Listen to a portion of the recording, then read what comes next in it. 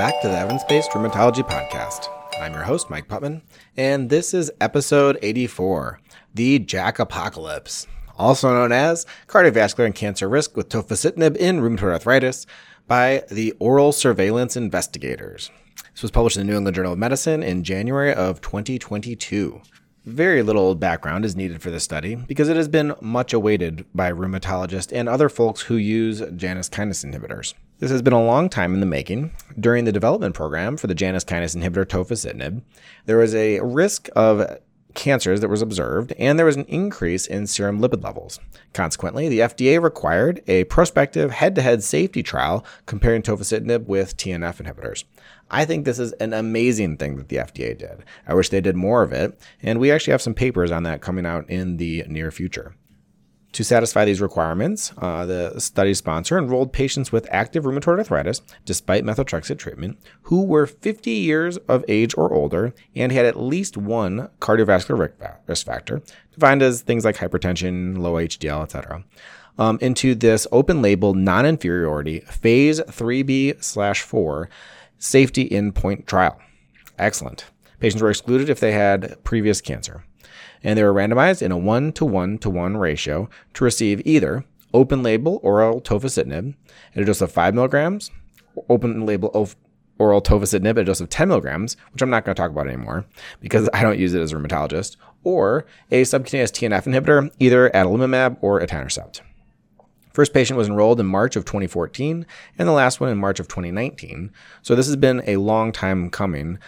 But in the latter stages of the trial, there was a safety signal for venous thromboembolism, which kind of confirmed a similar signal that we'd seen in the baricitinib development program, and that put the initial kibosh on a lot of people prescribing this. And then there was a signal towards a higher mortality. The FDA and EMA both issued warnings when this happened, and amendments were made to the black box for both drugs. So needless to say, this was already on our radar as a potential problem. The co-primary endpoints, so there are two primary endpoints to investigate both safety signals, were MACE, or major adverse cardiac events, which included death from cardiovascular causes, non-fatal MI, and non-fatal stroke, as well as cancers, which excluded non-melanoma skin cancer. They did include some secondary endpoints, such as the SDI and HAQ-DI, so kind of some interesting safety and efficacy data included in this study, but ultimately that's not the headlines, and I won't get too far into that. The statistical approach here was interesting. Now, this was a non-inferiority study. They were aiming not to necessarily show that Janus kinase inhibitors had a higher risk or a lower risk. They were trying to show that Janus kinase inhibitors had the same risk as a TNF inhibitor. Consequently, they calculated about 4,000 patients with 1,500 or more completing at least 3 years of follow-up would give them a large enough sample size to meet or not meet their non-inferiority margins. For a number of complicated reasons, this was set at 1.8 for a hazard ratio in the combined Jan group versus TNFs, which I don't know how I feel about that. A hazard ratio of 1.8 is kind of on the high side, but this was for the upper bound of risk, not the actual risk itself. So I think at the end of the day, that feels about right to me, and ultimately I think that it was probably about the right number. The number needed to harm was also calculated, which I like. With that, let's talk about the trial. It was conducted at 323 sites in 30 countries.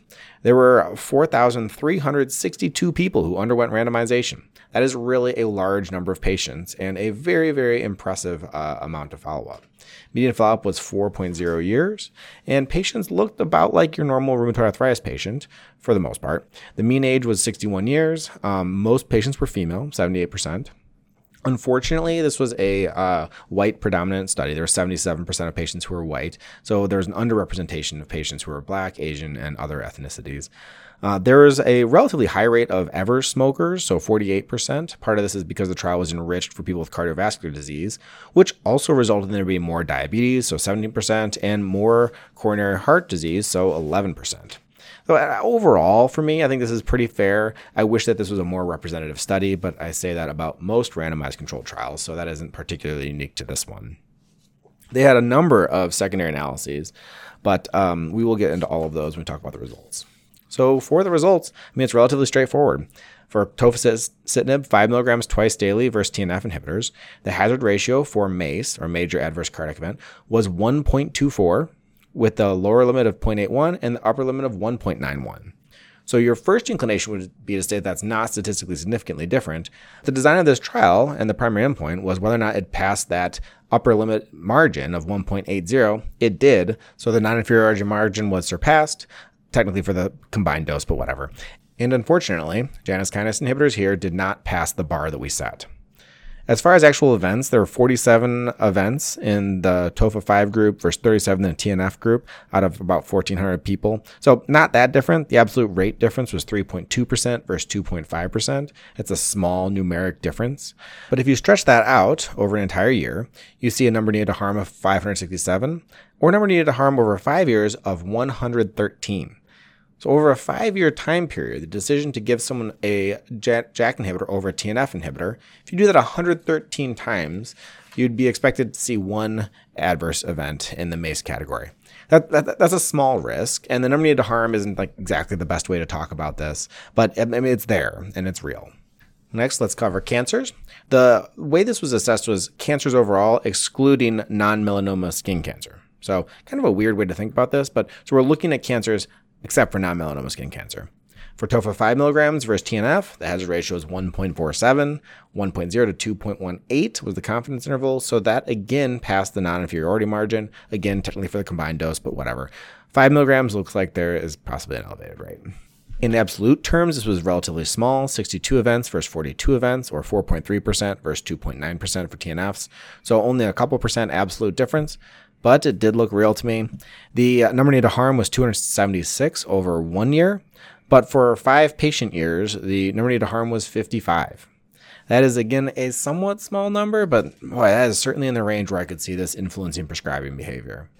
Moving on, the plot thickens. So as far as serious adverse events for tofacitinib, the absolute rate was 24% versus 21% in the TNF inhibitors. So a higher rate of serious adverse events. This was driven by a number of different things. One was opportunistic infections, so 1.8 with a hazard ratio of 1.07 to 3.09 for the tofacitinib 5 group. Herpes zoster was 3.3, so elevated as well. And the adjudicated non-melanoma skin cancers, so this was also 1.9. So we have a number of different things that were different between the groups that seem to favor TNF inhibitors as far as safety is concerned. Now, ultimately, there's a number of reasons that we shouldn't give up entirely on this class of medications. You know, when you're trying to think of how this study could possibly have been biased, it was open label, which is interesting. I mean, patients were aware of what they were looking for. It's possible that there was some ascertainment difference between the groups, but this was an RCT. Ascertainment should have been about the same, and it was a protocolized thing in the study. So I don't totally buy that. Another possibility, I think this is a really interesting one, is the same concern I had about the febuxostat versus allopurinol study, the CARES trial. Now, in the CARES trial, it looked like allopurinol had a lower rate of cardiovascular risk than Uloric, but there's a caveat there, which is that we don't know what someone who didn't get either would have had. I think the same is true here. So a patient who had a TNF inhibitor seemed to have a lower rate of MACE and a lower rate of non-melanoma skin cancer, but what if they hadn't received anything? I kind of suspect, is the problem that JAKs are causing cancer and cardiovascular disease, or is the problem that TNFs are preventing cancer and preventing cardiovascular disease, and JAKs just aren't doing it well enough? I think this is a very valid concern, especially when the risk is this small.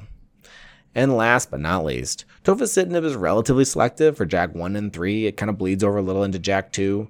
But what about the selective Janus kinase inhibitors? They do have a slightly different mechanism. What about the TYK inhibitors? Is this a class effect, or could this be an idiosyncratic thing that affected tofacitinib?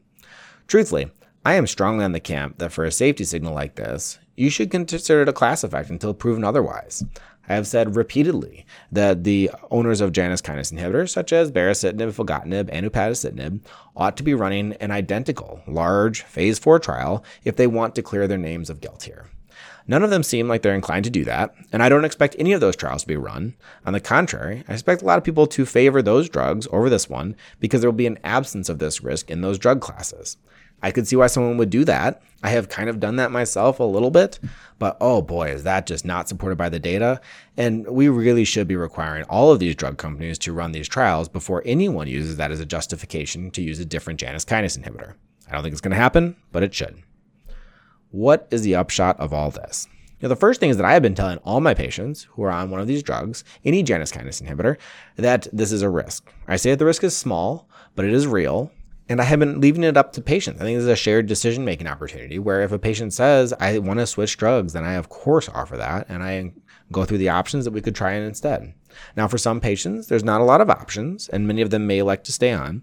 And some patients may plausibly prefer the oral delivery or just being in remission and won't want to switch off of a JAK inhibitor, which seems totally reasonable to me based on these data. I personally don't know where I would fall were I in their shoes, and I think that there's a lot of latitude here for patient preference. So I spent a lot of time trying to elicit people's values when talking about this. The other thing is that I think that risk stratification is important. This trial was run on folks who were older and who had cardiovascular comorbidities. I think they're the ones who are most likely to experience any of these adverse events.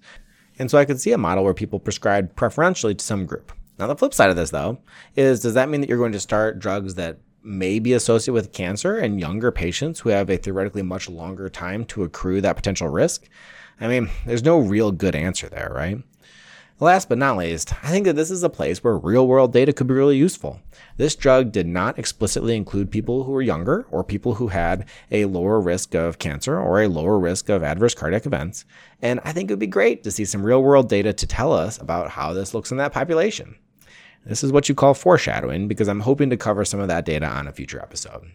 At the end of the day, I think that the coming revolution of JAK inhibitors, where all patients with RA were started on this lovely oral molecule and no one needed to inject themselves anymore, is not going to come.